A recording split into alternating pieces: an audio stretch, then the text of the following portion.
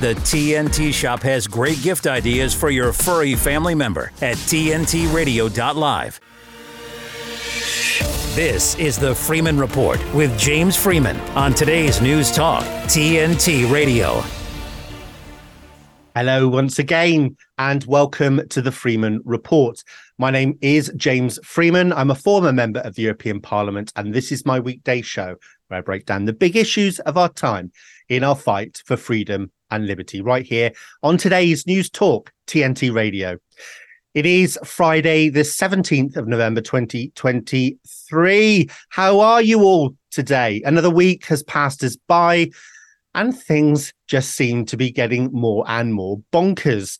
The world is literally going mad right before our eyes. I saw a genius post on X from my old friend and former colleague at the Office for National Statistics, Jamie Jenkins, yesterday. And the post was regarding the British Prime Minister's claim that he's halved inflation. So Rishi claims that he's achieved one of his pledges, and the Conservatives made a big deal of it. Lots of posts celebrating the fact that the Prime Minister had halved inflation.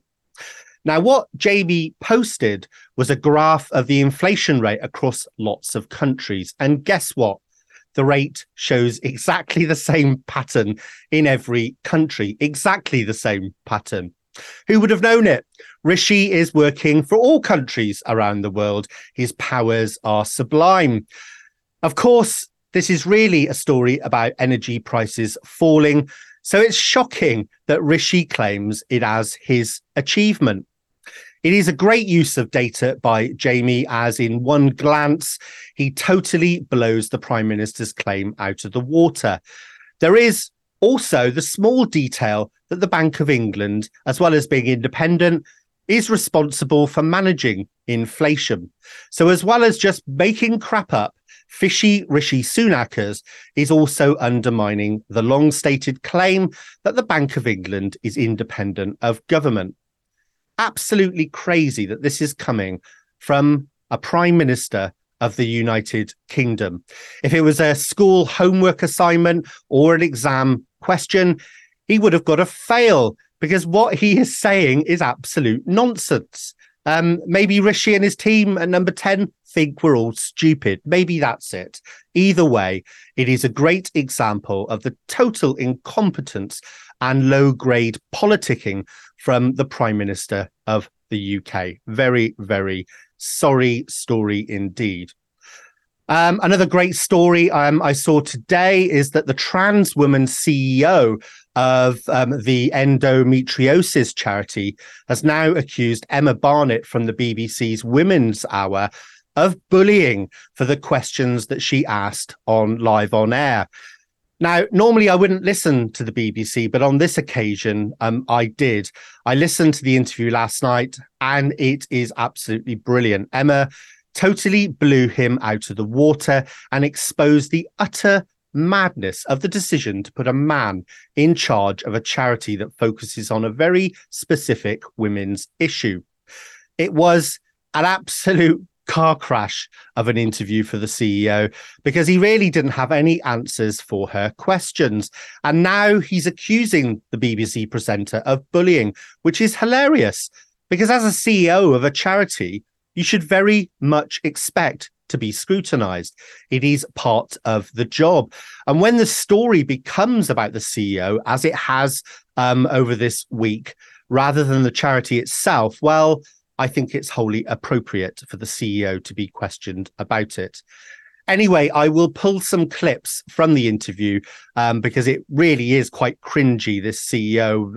It was an absolute car crash. So I'm going to pull some clips and play them on the show next week to save you the pain of going to the BBC and listening yourself. So anyway, back to today's show, because in a moment I'll be talking about the Middle East with Robin Monotti, and I'll also be discussing chickenpox vaccines with Dr. Clare Craig. As I said on yesterday's show, I was contacted by Full Fact yesterday morning about a post that I put on X that repeated previous JCVI advice that the chickenpox vaccine can give you shingles in later life. That was why they didn't recommend the vaccine back in 2009. I've since expanded my criticism of the new advice from the JCVI and sent it to Full Fact, as they're apparently writing an article now to say that my post is misleading. If you haven't seen it, get yourself over to X. It is quite funny because I do start off by saying Full Fact can just do one, and they can, as far as I'm concerned. They are an organization that just puts out misinformation, claiming that others are doing so. So they can do one as far as I'm concerned. What they're saying is that the US Centers for Disease Control and Prevention, aka the CDC in the US, has now refuted this concern that it gives you shingles, which apparently makes my post misleading.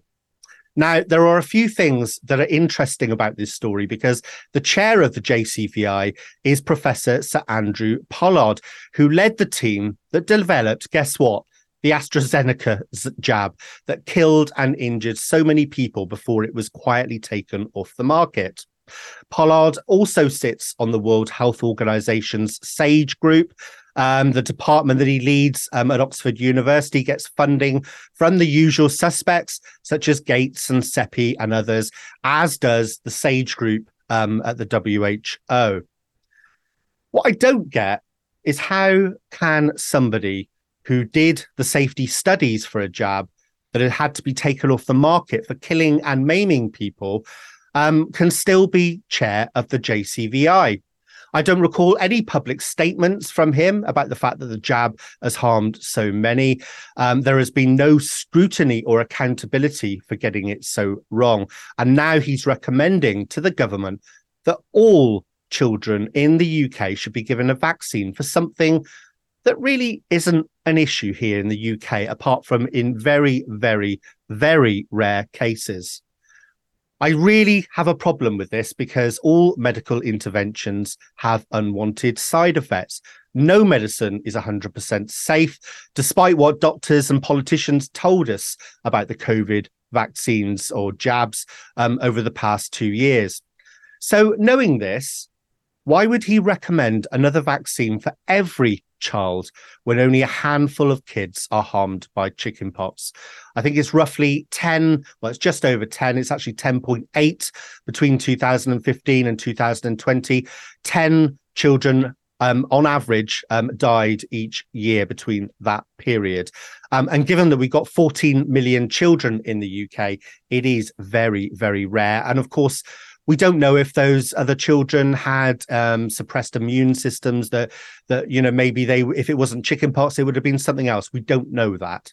So my question is this about health or is it about money? In my opinion, we should always sit on the side of caution unless there is extremely strong case for giving someone a medicine. Well, then we just shouldn't do it. Health doesn't come in a needle or pill. It comes from how we live our lives, how we eat and drink, what we eat and drink rather, how we take care of our bodies, how stressful our lives are, etc., etc. Medicine can be amazing, but we really should only use it when the evidence is clear. And we certainly shouldn't be giving something to every child in the UK, 14 million of them, to try and reduce 10 deaths of year. There will be side effects, no doubt, and they'll probably be rare as well. But when we've only got 10 deaths in the first place, does it really make sense? To me, the maths really just does not add up. Anyway, if you want to read my mini article, I've pinned it to the top of my X account, formerly Twitter. If you want to get in touch about any of the topics on the show, then please email me at jamesfreeman@tntradio.live. And as always, if you want to join in the chat, then head over to tntradio.live and click on the chat icon. My name is James Freeman, and this is the Freeman Report for TNT Radio. The facts, no spin or agenda. Enough with the lies. We need the facts. This is today's News Talk Radio, TNT. EFI Friday. EFI Friday. That's all I've got to say, Gemma. How you doing? You all right? Very well. I have a question for you. Yeah. Did you buy your ticket to Killing Kittens party after your interview with your guest yesterday? I can't say that on air. No, no, but I can actually. No, I didn't. No, I didn't. Do you know what? I'm not really that interested in going to. I mean, I'm not. I'm not being judgmental or anything like that. But I'm happily married. It just doesn't interest me in the slightest. I'm curious about it all, just in terms of the kind of people that go there, what goes on, how it all works, and everything else. I'm not judgmental about it, but no, I didn't, Gemma. Okay. Sorry to disappoint. Clear this one up, yeah, before we go any further. It's been on my mind. I thought it was a lovely interview, and she's a very, very strong woman. I really enjoyed listening to it. Well done there. Very good. Anyway, yeah, she is. Before you go, anybody who's wondering what we're talking about, well, I had Emma Sale, the CEO of Killing Kittens, which organises great. I mean, they had a party at the weekend, 800 people, big sex parties around the world. It's a big organisation now, Killing Kittens. I think it turns over about £1.5 million a year. Great interview yesterday. If you missed it, get yourself over to tntradio.live, look under shows, find the Freeman Report, and there you'll be able to listen to it. Sorry, Gemma, carry on. No, it's worth a listen, especially on a Friday. Let's lighten the mood a bit, and people can go back and listen after this show. So I've picked a story today because I know that you and I kind of have differing opinions on technology. I'm pretty anti, and you're kind of a bit more kind of middle of the road with it. And I thought, we'll end Friday with a exchange of opinions, because that's what TNT Radio is all about, isn't it? You can disagree on lots of things, but still be mates and go to the bar afterwards, have a drink. And that's what we are. So I'm looking at this story today, and much like the vaccines you were just talking about, this is being dressed up as safety. Oh, it's all for your safety. It's all to save lives. Where have we heard that mantra before over the last 3.5 years? And it's the new speed cameras that have begun to be rolled out across the UK as a result of changes to the highway code and the law. They're called ultra cameras. They use low light technology to catch speeding drivers. Then rolled out across the Greater Manchester area already in the north of England. That's a very big patch. But they can see these cameras, these new ultra cameras. They can see right into the vehicle and see what you're doing. Now, they're dressing this up ostensibly as a safety issue. So they say we can see if you're wearing a seatbelt, we can see if you're on your mobile phone, we can also give you points on your license we can see you don't have a completely clear view of the road if your windscreen's got snow on it or ice on it, anything like that. They can see right into the car. Now, a lot of drivers are saying, whoa, didn't ask for this. Is it not a bit of an invasion of privacy? And a few motoring experts have now entered into the debate and said, no, it's all for safety. Some drivers might have concerns, but these concerns are unfounded, and it's all for safety. It's all to keep us safe. We hear that mantra all the time now. But I think, you know what? Is there nowhere sacred that cameras are not going to be able to intrude into our lives? They're all very well dressing it up as safety. A lot of things go on in cars. What if you're having an affair? What if you're caught speeding with your mistress and it's presented as evidence in court? What if you're doing something in the car that's quite a private matter, actually, and that is between just you and what's in the inside of your car vehicle? I just think it's another example of this surveillance culture, completely dressed up as, oh, it's for your safety.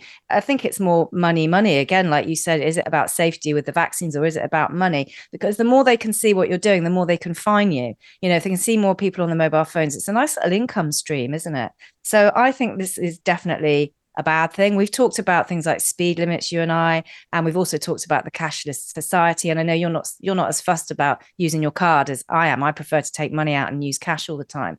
So I just wondered what you thought about this one. Do you think, this is a good thing for our roads? They're saying they want to call it Vision Zero, and that their aim from putting these cameras in is to eliminate all road fatalities and serious injuries, which of course is a laudable aim. But it seems to be a really, really surveillance is everywhere. Soon you might be able to probably go to the toilet without cameras being in there. I wonder where this is all going. Yeah, and I will just add something there, because I do use cash. I guess my position on that is more a case of, in the future, when we've got flying cars, I don't know, however you want to imagine it. But when you think about kind of a futuristic society, then using notes and coins just seems a bit antiquated, to be honest with you. But I do have a problem with who is in control of the technology and how centralized it is. I think they're the issues, really, rather than the technology itself. On this, as you were talking there, I did wonder, if these cameras can see in cars, I wonder if there is another reason actually they're installing them. It's just a thought. We're sort of entering a period, I think, where the government feels more under threat from the populace because of all the horrible things that it's doing to us and around the world. And I wonder if actually these are being installed to maybe try and keep an eye on other things that people might be doing, maybe things that they're transporting. I don't know. I've got no idea. It's just a thought. But, I wonder if these cameras can actually see what you're carrying in the car, if it can see through, into the car. Because I'm assuming they use it's not just a normal camera, is it? It can't be. It must be a some kind of, I don't know, technology that can see through stuff, whether that's infrared or I don't know, but I wonder if there is another reason. Putting that aside, though, that thought, I just hate this world that we're moving into, where everything that we do, whether it's online, and we're just tracked and monitored and surveilled, and it is very much, I think, moving towards this kind of social credit kind of world where our behavior is constantly nudged in different directions by punishments and incentives. And I hate it. I absolutely hate it. I think it's not a very nice world to live in. You just end up like worried all the time because people can't afford these fines. If there's anything like a speeding fine, we're talking, what are they these days? Over £100, I think.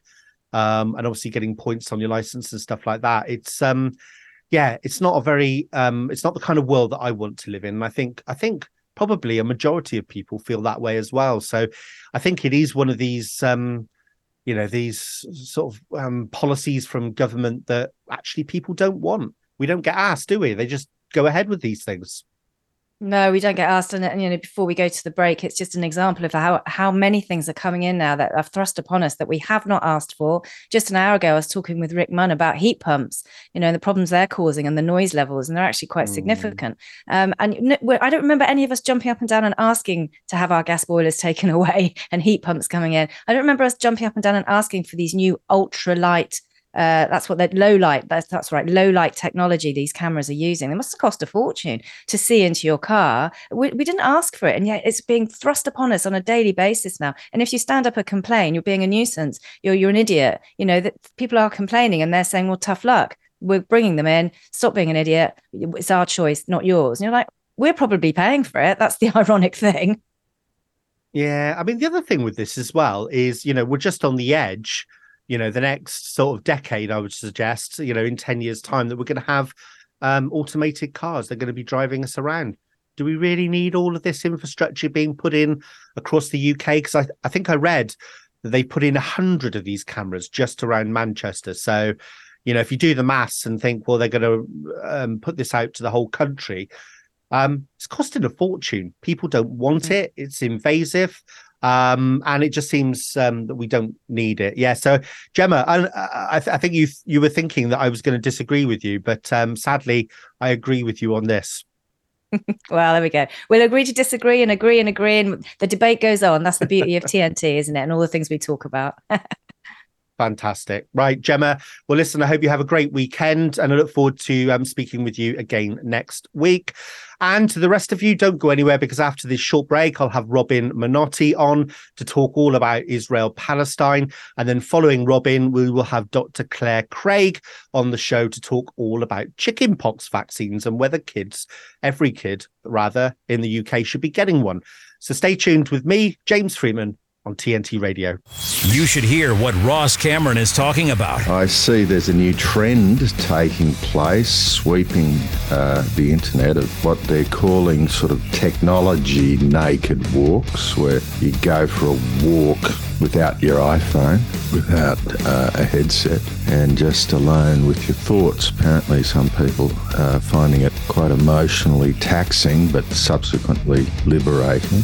Certainly I find if I get into a motor vehicle with a teenager, it's a matter of seconds before there is a request for usually the latest Taylor Swift song or some other form of electronic stimulus. We are a generation apparently trained for a very short concentration span and a desperate need for digital company. Ross Cameron on today's News Talk Radio, TNT. Take us back in time, and who was Mike Flynn? He was the National Security Advisor to the president. Why is it that they go after me so hard? Why me? Why does Barack Obama only talk about two people, to the incoming president of the United States? When I was sentenced, the judge says, "You have been convicted of lying to cover up for Donald Trump."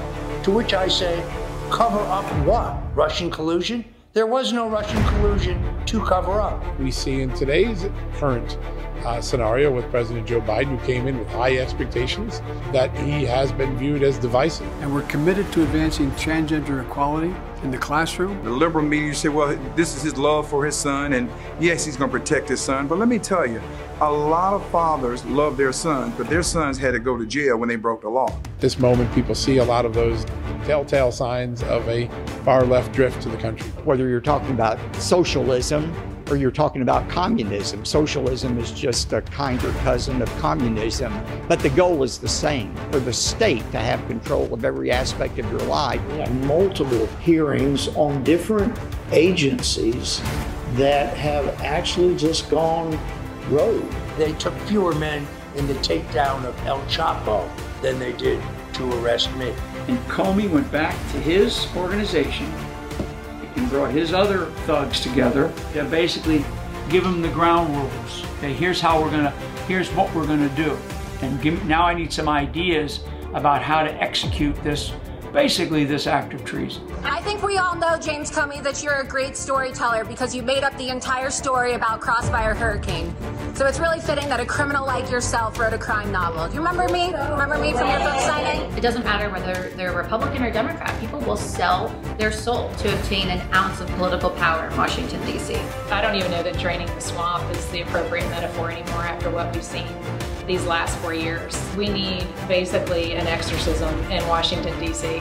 When, Satan is tempting Jesus in the desert, I'll give you all the riches of the world. I'll give you everything. All you have to do is bow to me. That's what Barack Obama has done. That's what Jim Comey has done. That's what these bastards have done. The Fall of Deceit at salemnow.com. Today's News Talk Radio. I do a lot of streaming radio. I do a lot of free streaming. TNTradio.live. Right, well, I'm delighted that my next guest has agreed to come back on to the Freeman Report. He is Robin Monotti, film producer, award-winning architect, and of course, he's a fabulous campaigner as well.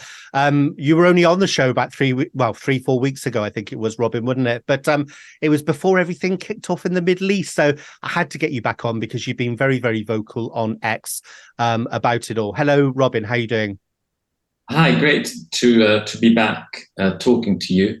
Unfortunately, in not the greatest circumstances when it comes to world peace, but I kind of feel that I need to speak out about this too, rather than sort of relinquish it in some kind of area that I consider it not my concern. I think it's so tragic that I feel that I can't just not talk about it.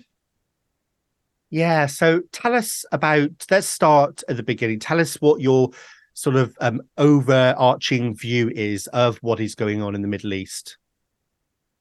Yeah, well, in terms of the bigger geopolitical balance, we are in a sort of situation where a lot of things are getting decided right now. And it's all interlinked, and it's all got to do with the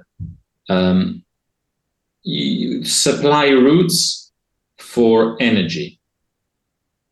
Now, the main and ultimately the main focus, I would say, is not really even the Middle East, it's Europe.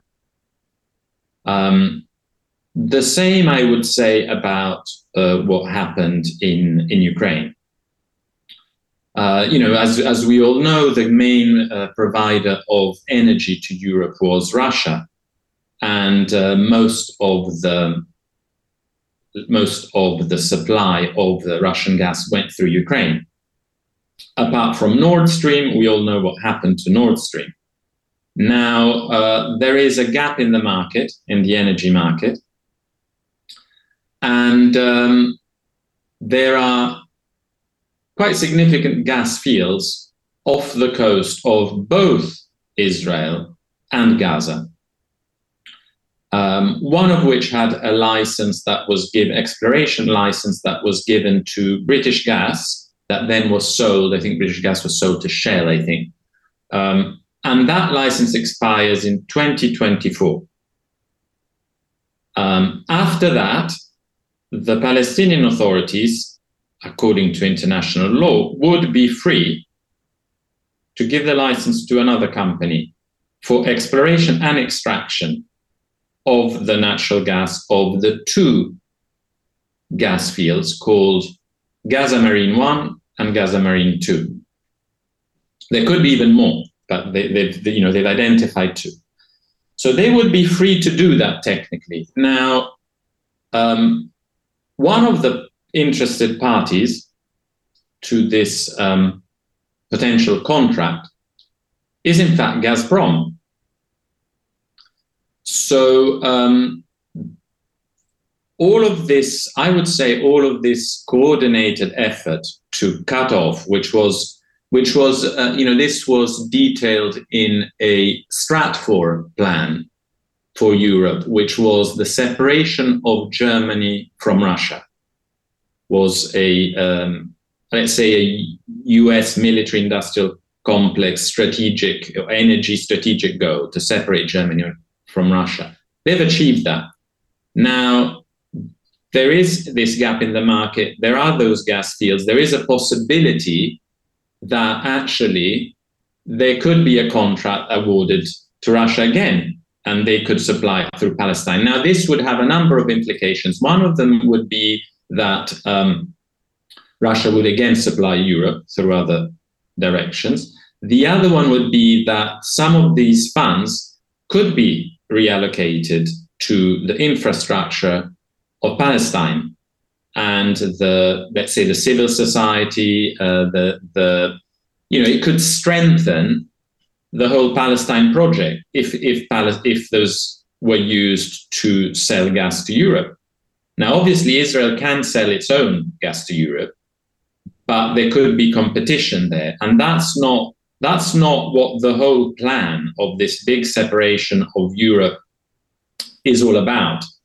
The whole plan is to control who gives the gas to Europe. And obviously, there's a strong interest from the Israeli authorities for it to be them. Yes. And Robin, I don't know whether you've seen the stories in the Washington Post, because, of course, a lot of people would say what you're talking about there is a bit of a conspiracy theory about, America and they're removing Russia and Germany as a unit, Russia providing energy to Germany. But the Washington Post is now even claiming that it was actually Ukraine that blew up the Nord Stream pipe with the permission of the US. So like many other things, yesterday's conspiracy theory, we learn actually it's been confirmed now in the mainstream press. We, of course, all knew that was happening. But, it's interesting again, the conspiracy theories turn out to actually be true. Now, we're just going to go for a quick break now, Robin. And then afterwards, I'd like to talk to you about, so we've kind of set the context there about what we think is really going on here. And I have to agree with you. I do agree with you what's going on. We've obviously there's a canal they want to build as well to rival the Suez Canal. So there's lots of this stuff going on. I feel it's just my opinion, which I'm allowed to have, but I think that Israel let this happen. We know that Egypt warned them it was going to happen. And, it seems ridiculous to me that a load of flimsy paragliders made their way over the wall when we know the security apparatus that Israel has got. So I think Israel have allowed this to happen, and now they're using this in order to put all these jigsaw pieces in place. There's more about geopolitics than actually what is going on. But we'll talk about what is actually happening and all the lives that are being lost after this short break. So don't go anywhere. Stick with me, James Freeman, on TNT Radio. Here's a little news flash. TNT Radio News. Matt Boyland here with a look at your TNT headlines. China has hit back at US President Joe Biden after he called Chinese President Xi Jinping a dictator following Wednesday's high-stakes summit in California. There are fears hundreds of patients may have been exposed to HIV at a hospital in the United States. And former British Prime Minister David Cameron has turned up in Ukraine just days after he was appointed Britain's new Foreign Secretary, 7 years after leaving office. Are you enjoying listening to TNT Radio? Do you think we're doing a good job? Then please let us know. Why not leave us a like or a positive review or comment on Facebook, Gab, or Getter? Help us get the word out as we cover the biggest topics of our time on today's News Talk, TNT Radio. Right now, Robin, obviously before the break there, we've kind of talked about what we think is actually going on, the geopolitics of it. But what do you think about actually is going on in terms of lives being lost? And, you know, I guess my question to you is, what do you think of Israel's sort of statement? We keep on hearing that it has a right to defend itself. Well, I can tell you immediately that beyond what I think I'm trying to do here, because there's a lot of confusion, there's a lot of information, and it was similar during COVID and the lockdowns and all of that. And actually, I'm going down to the same thing again. It's not about shouting at each other. It's not about my opinion against yours, you know, a Palestinian opinion against an Israeli. It's not really about that. We've got some instruments that we set in place as a result of the Second World War, as a result of the genocide that happened then, as a result of the wars that happened then, and the laws of war that were broken then and before.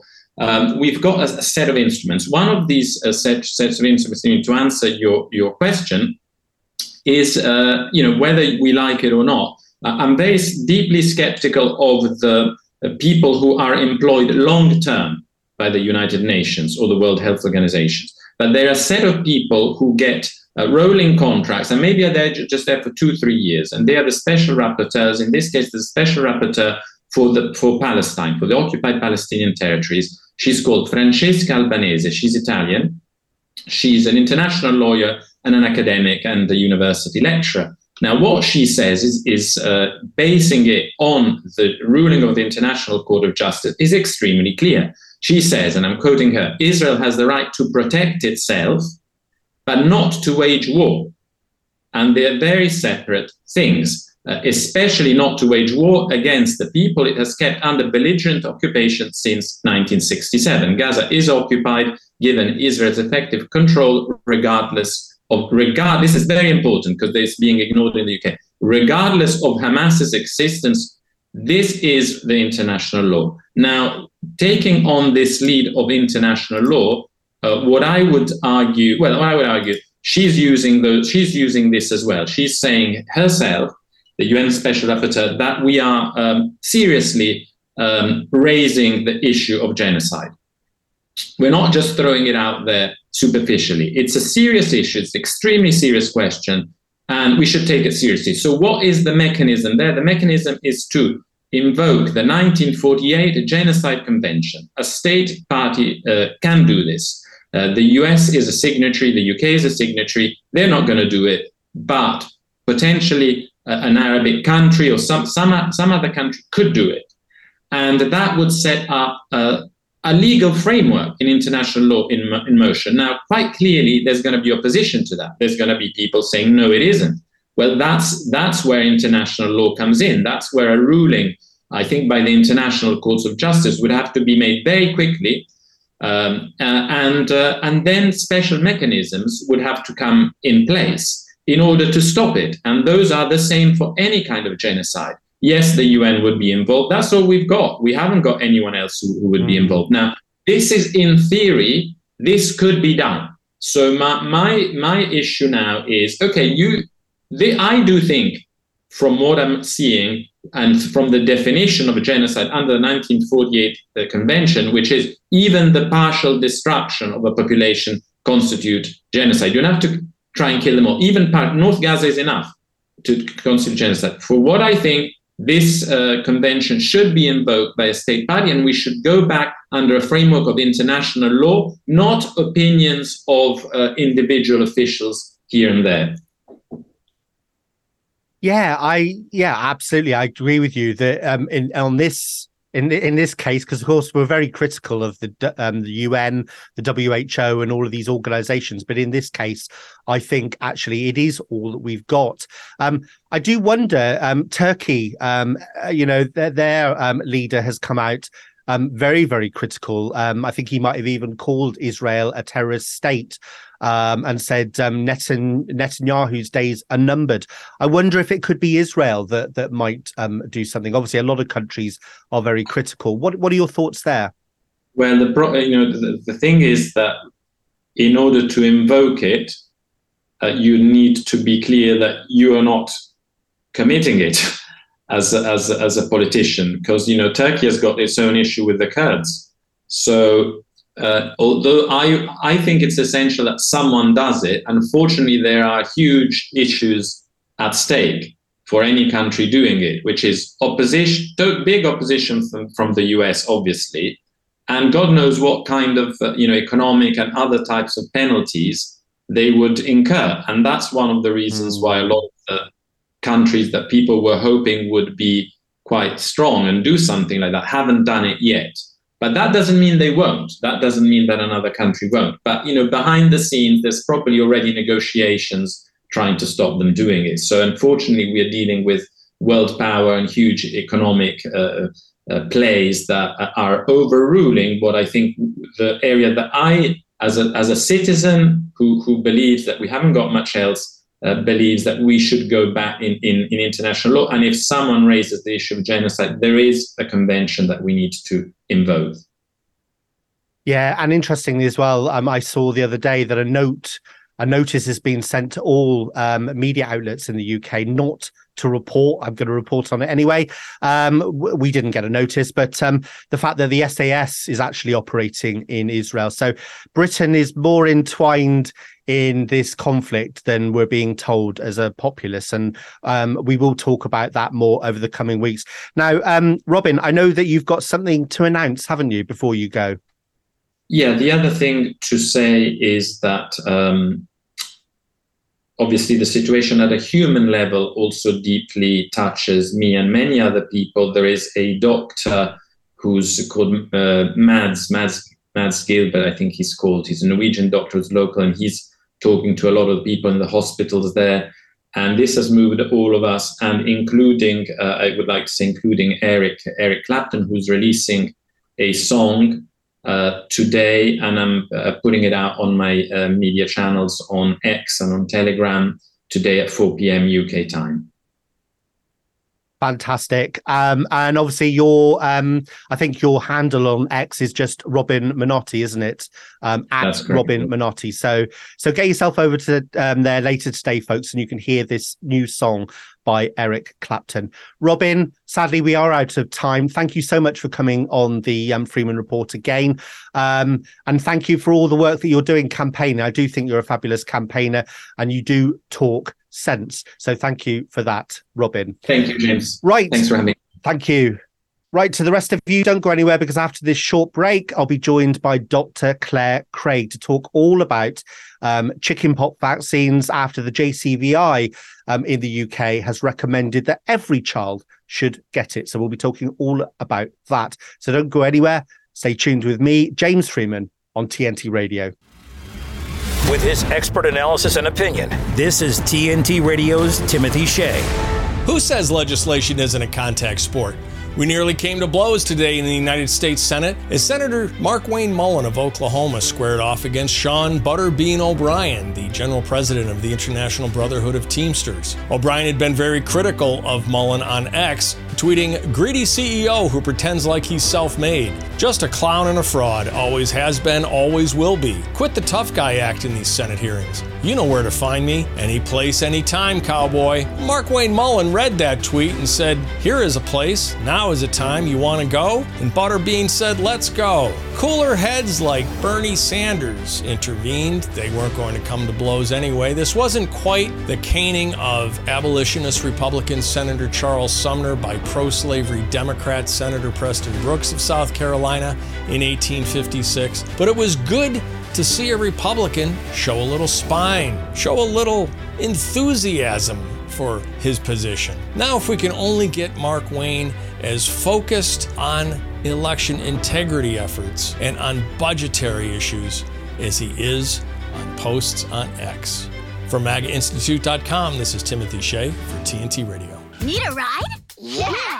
Driving with kids is a big responsibility. Hop in and buckle up! So don't sweat the small stuff. You got paint all over our paper!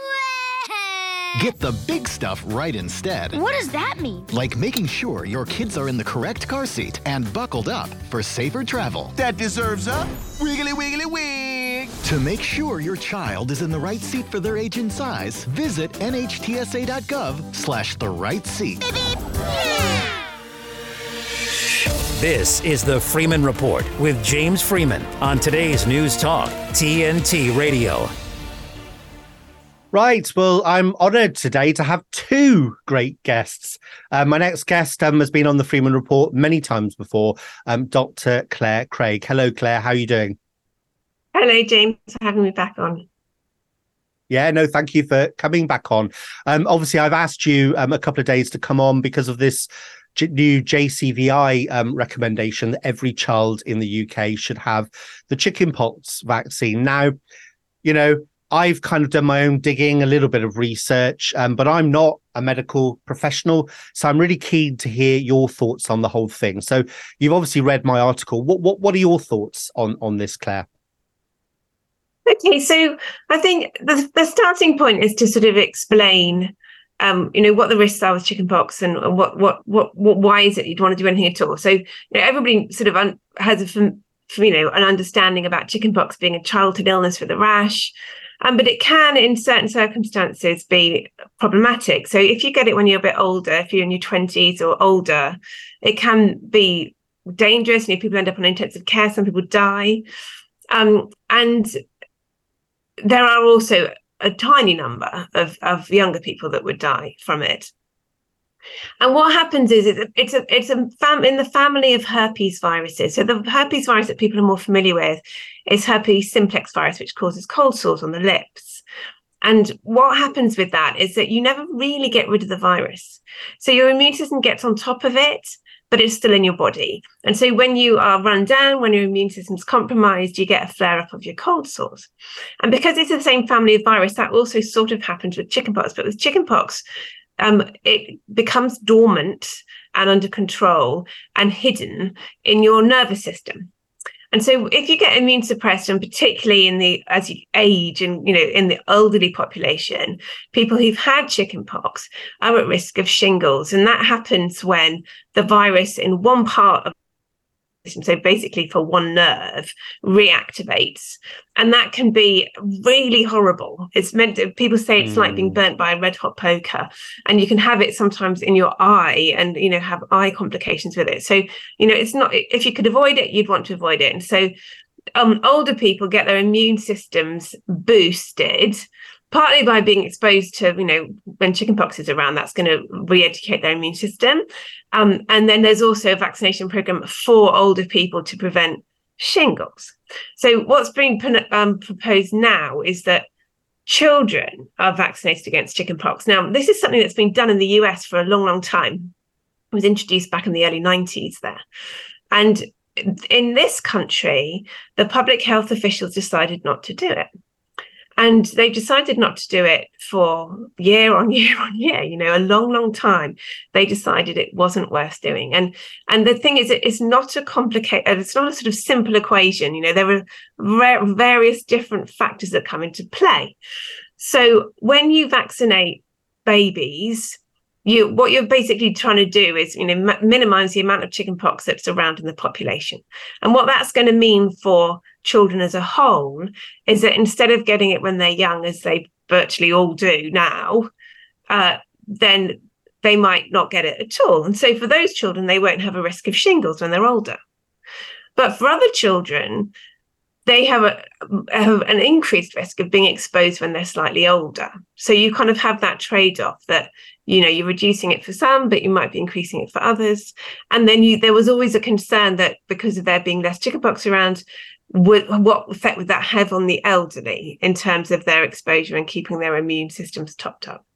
But we've got data now from the US having done it, so we could sort of see what their experiment showed. And if you look at it through the very narrow lens of chickenpox, then they have reduced their chickenpox mortality. They had about 100 a year across the country prior to the vaccination program, and now it's much, much, much lower. So, through that lens, you can make a case.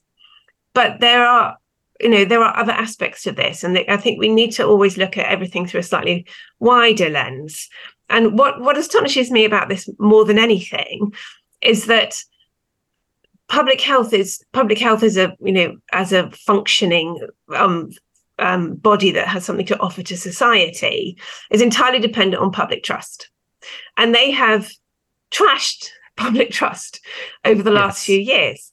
And you'd think that what they would be most focused on now is rebuilding it. Like, what's imperative for them is to get their foundational things right so that they can then, move on from there. But what they really need is to rebuild public trust. So to be introducing something that's, is controversial at a time when trust is really low does seem slightly strange to me.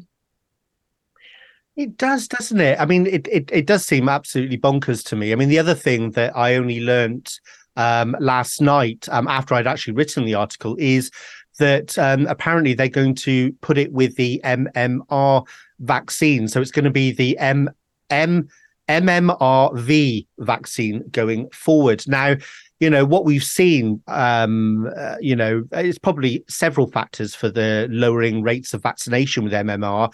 I'm putting myself in sort of the government's position.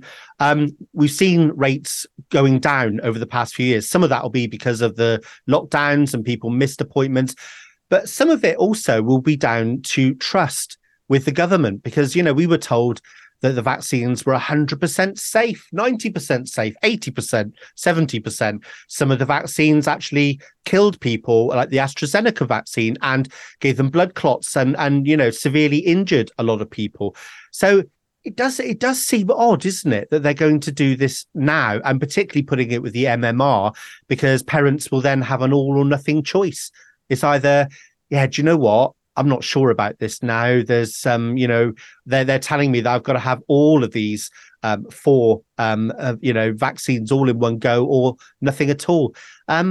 It does seem incredibly odd. The other thing with this as well, they do acknowledge, I think on the CDC and also the JCVI, acknowledge that the vaccines do wane over time, but I haven't found anything yet confirming for sure over what period. So presumably that we'll need to vaccinate people when they're older as well.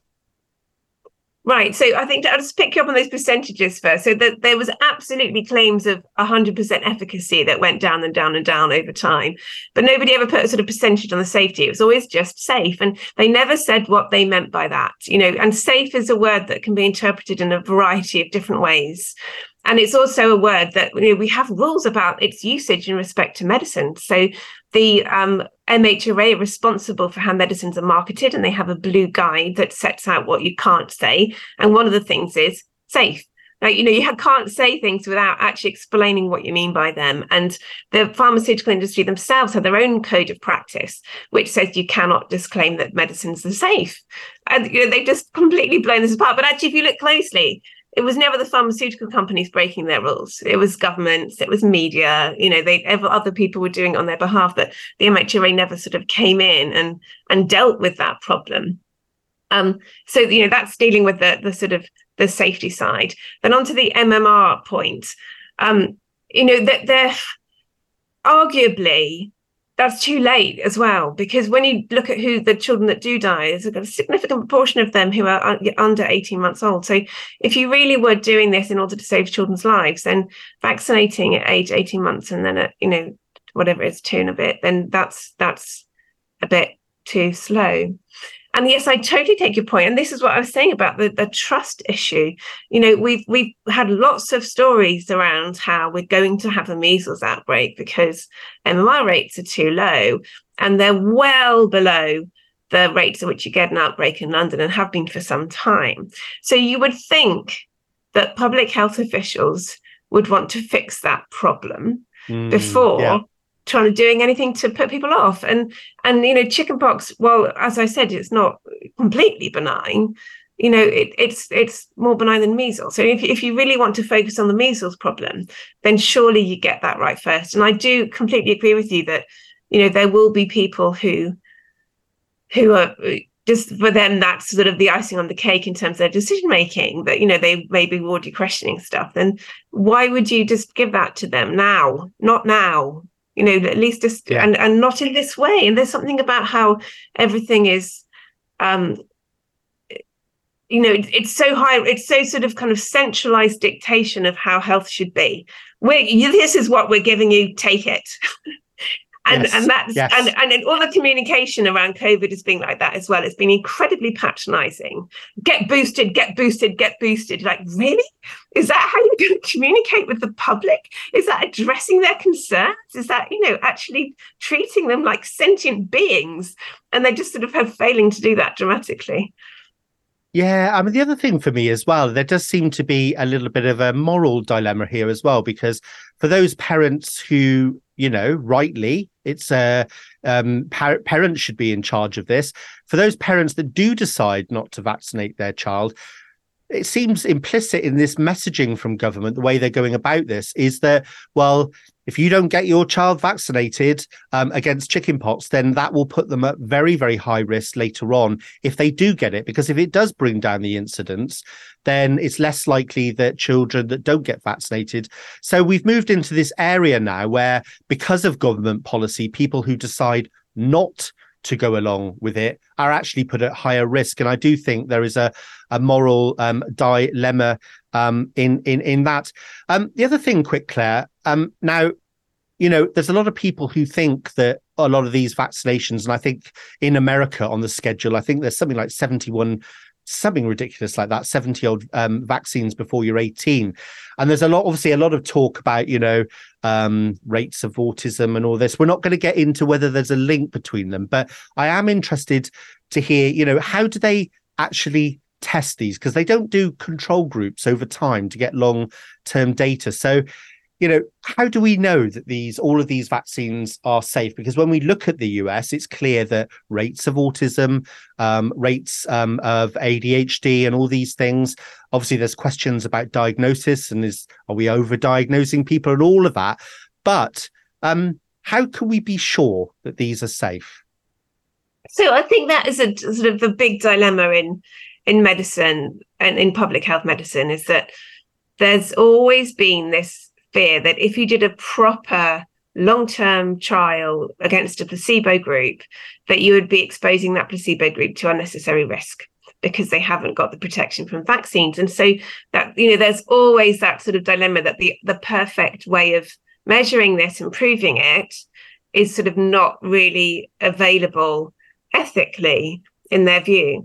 And so you're always compromised on what kind of data you can collect and how you can interpret it. And, everything becomes a bit grey thereafter. And that is problematic. So, it's a shame, but I think that you have to sort of see it's not clear cut that how it should be dealt with. Exactly. And that's my point. And of course, you couldn't test chickenpox vaccines ethically, could you? Because you would then be exposing the ones which are not vaccinated, as we just discussed, to higher risk later on. So it's impossible to do the sort of gold standard of testing on these things. Right. Now, Claire, we've got a couple of minutes left. I want to talk about your book. Tell us all about your book, Claire. Thank you, James. So, having done this work as I've done over the last few years, all kind of unpaid and throwing myself at it, putting in hours and hours of work, I kind of wanted to put some of it down on paper. And I also actually was sort of wanted to do it from back in 2021, when I realized that we have this problem that whenever I spoke to somebody face to face about one particular aspect of what had happened, I might be able to convince them completely on that aspect. And literally, as they turned to go, I could see the cogs kind of turning in their head, and it's like all the work was being undone because it didn't fit in with their understanding of the broader picture.